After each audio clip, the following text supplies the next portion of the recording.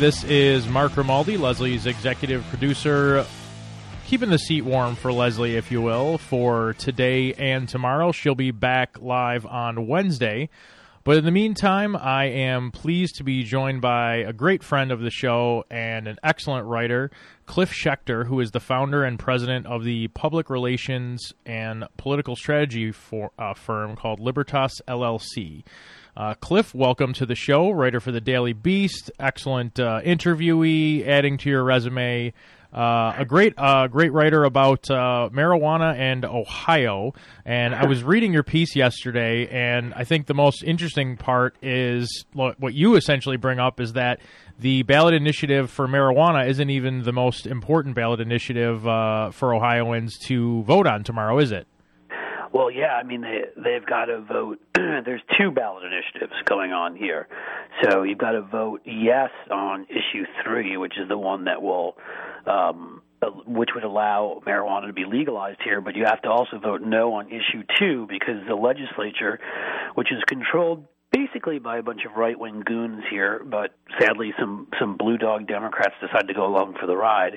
And once people went out and did what the state of Ohio allows all of us to do and signed the requisite petitions and put it on the ballot, the state legislature decided that they couldn't allow that to happen, so they put a poison pill initiative on there to try to trick people. So they've made it a lot more difficult and a much bigger pain than it should have to be. But that's what our state legislature is doing these days. Now, talk about Ohio versus other states legalizing marijuana, and I believe, if I'm not mistaken, on the ballot initiative, it gives the opportunity to legalize it only medically or just fully recreationally. Is that correct?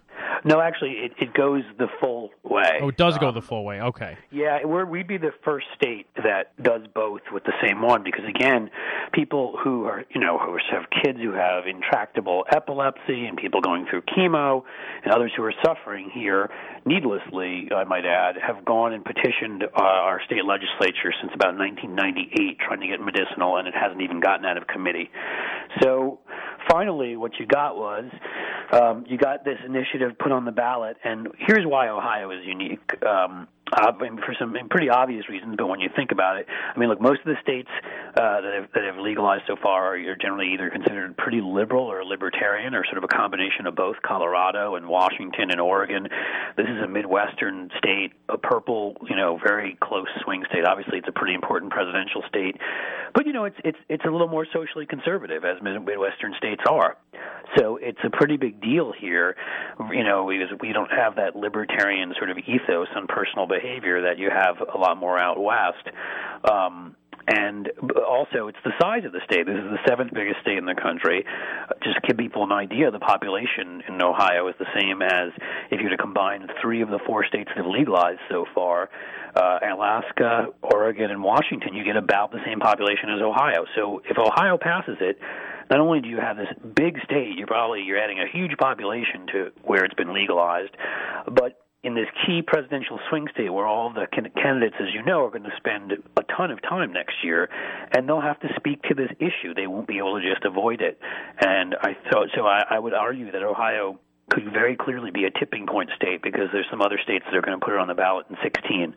So it's very important to vote yes, and I don't know why. I mean, we can talk more about it. I assume we probably will, that there are some progressives here who have come out against this, which I think is insane.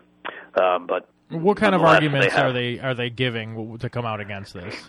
Well, again, because this is a huge state, and it's a complicated state. I mean, it's not quite California or Texas or New York, but it's not far off. You've got a lot of different urban areas, big media markets. It's incredibly expensive.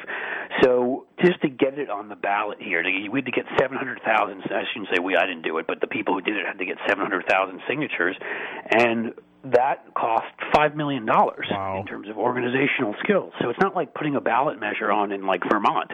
It's a whole other level of what you need financially. So a lot of these groups, and I'll say they mean well, but have tried in the past, activist groups, to do this, and they have failed every single time. So a political consultant here by the name of Ian James, based in Columbus, came up with an idea, which was to do it in a model where we would create 10 pot farms, which would start off with the exclusive right to grow, but you could have anybody can grow up to 4 plants or 8 ounces at home. You've got up to 1,100 retail stores can be set up across the state, manufacturing facilities, security. I mean, it creates a lot of different jobs and a lot of different types of entrepreneurial businesses if you want to do it.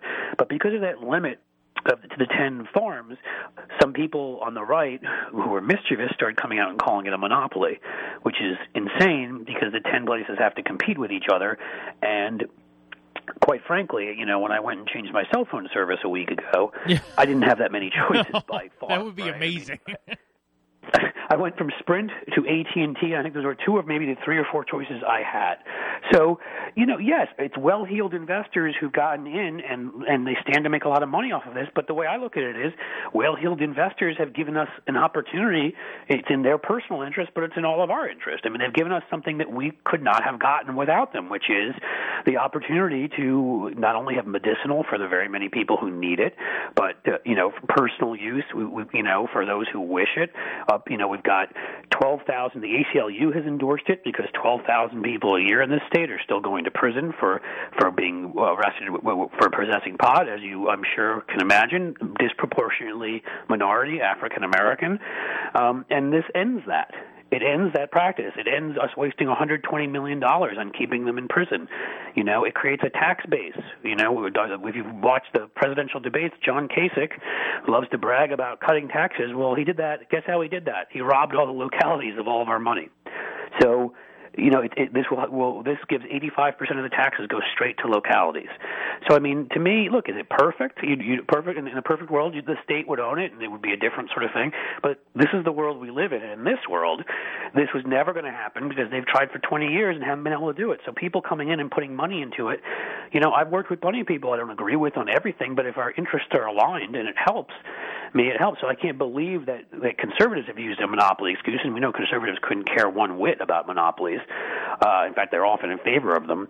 But they use that to try to blow up that, and a bunch of progressives sadly have bought this argument and are saying, oh, it's just rich people trying to get richer, and they've as far as I'm concerned, they've lost the plot line here, which is all the good this will do. So that's been kind of distressing.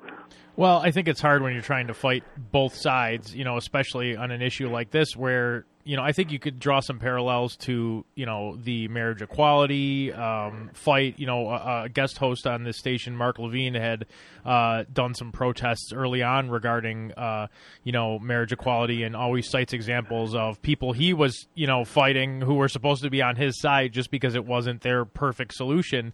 Right. So, you find yourself kind of getting crossfire from both sides. So, well, yeah, it reminds me of some people on the left who came out against the Affordable Care Act when they didn't have the public option. And my response, of course, at that time was pretty similar. I was mad. I wanted the public option in there, but I'm also pragmatic. Look at the millions and millions of people who've been covered. If you threw this thing to the, if we come out and you oppose it, I'm not the one who's going to be hurt in the end because I'm lucky and can afford health insurance. But a whole lot of people get hurt. And I don't understand, when progressives start acting more like Tea Partiers, it bothers me because, again, you're not, for a lot of these people who haven't been personally touched by this, they're not going to be hurt. But I have 3 friends who have kids with different, stages of epilepsy. One that's severe enough that their son could die. And for them, this is it. They're going to be criminals or we're going to legalize it because they're not going to let anything happen to their kids as I wouldn't let anything happen to my kids. And I think you have to keep your eye on the ball here and say, if this is a tipping point, if this pushes this battle forward so we legalize and makes it like you brought up gay marriage is a great example so that it sort of sweeps the nation and we stop, we have the largest prison population in the world. We stop sending people to prison for this substance that's less harmful than alcohol or tobacco. That can only be a good thing. And, the last point I'll make on that is that, in states that have medicinal already, a bunch of them, Minnesota, for example, limited theirs to 2 farms. New York limited it to 5 farms. I think New Jersey is 6. And who do people think are getting in the front of the line there? They think it's random people, pulling out pocket change, or is it rich investor groups that can pull together the funds, the millions, probably 8 figures, I'm sure, that you need to start to build the infrastructure and to put all this into place. So people will get rich, as people get rich off of beer and sports and other things that we all like. But it doesn't mean that you sort of cut off your nose to spite your face. And I just don't get it, Yeah, I definitely feel you there, Cliff, especially with the examples you brought up about the Affordable Care Act. I was actually one of those people who was very frustrated about the public option. But like you said, I came to be practical about it and said, well, you know what, let's look at our current situation and see where we would be if we don't pass this versus if we do. We're going to talk with Cliff a little bit more after the break around basically about this being a tipping point. I want to talk to him kind of nationally where he sees the country going with this issue, because you're hearing more and more states, bring it up on the ballot. Like he said, there's going to be other states bringing it on the ballot in 2016. So if you'd like to join us and join the discussion, let us know what you think about this ballot initiative in Ohio, including the poison pill, and what state you live in, whether you'd be for an initiative like this, and would it be a sticking point with these 10 farms, for instance, in Ohio, versus kind of having the state-owned farms versus the privately owned farms? Give us a shout, 888-6-LESLIE. That's 888-653-7543. I'll be right back with Cliff Schechter, founder and president of the public relations and political strategy firm Libertas LLC. You can follow Cliff on Twitter. That's at Cliff Schechter, SCHECTER, and find his work at thedailybeast.com. Lastly, this piece for Cincinnati.com is called Lawmakers Are the Real Monopolists, and I think Cliff is making a great argument as to why that is the case. We'll be right back after this. Life, liberty, and the pursuit of truth. The Leslie Marshall Show. Give her a call now at 888-6-LESLIE.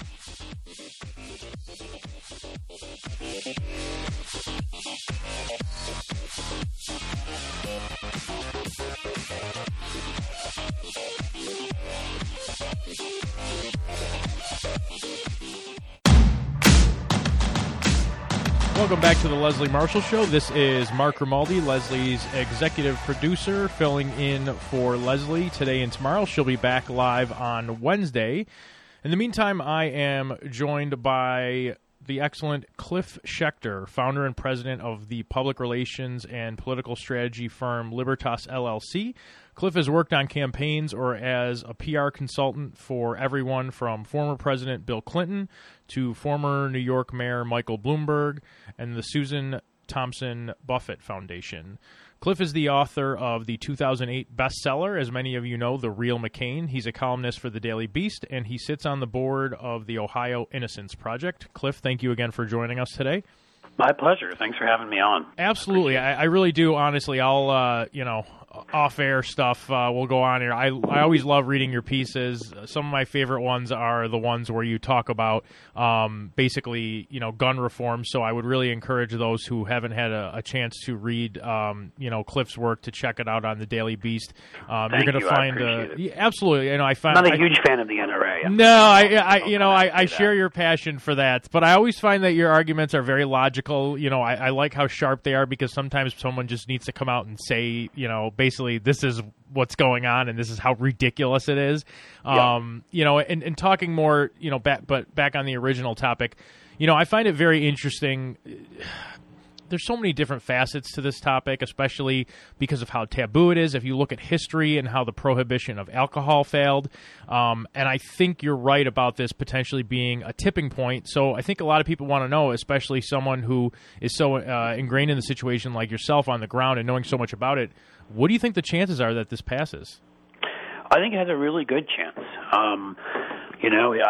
I'll be nervous until I know it does, and obviously there's always the scenario where Issue 3 and Issue 2 pass. So to be clear to people who are listening, you need to vote no on 2 and yes on 3.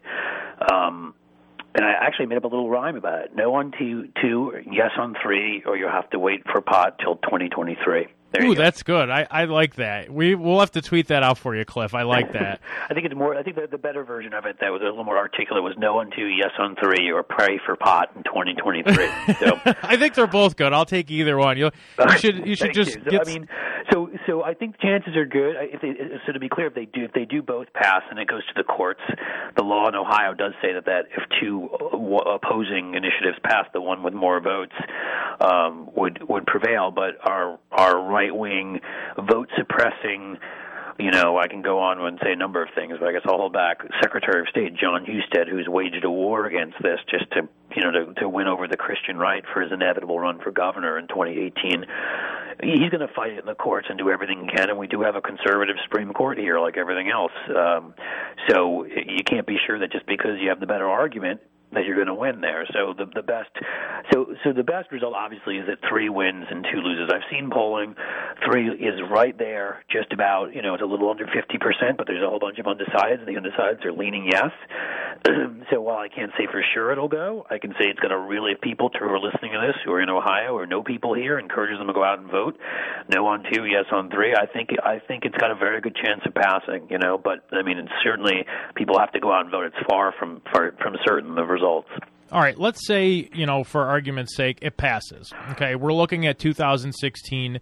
We're seeing more states go after this. What is the ultimate, end-all, be-all, where we could have this be, federal law, all 50 states? I mean, I don't want to discount how quick it could happen because although it was through the Supreme Court, I think if you told any of us, about marriage equality and how it would happen, even 5 years ago, I think you'd be surprised of how fast it happened.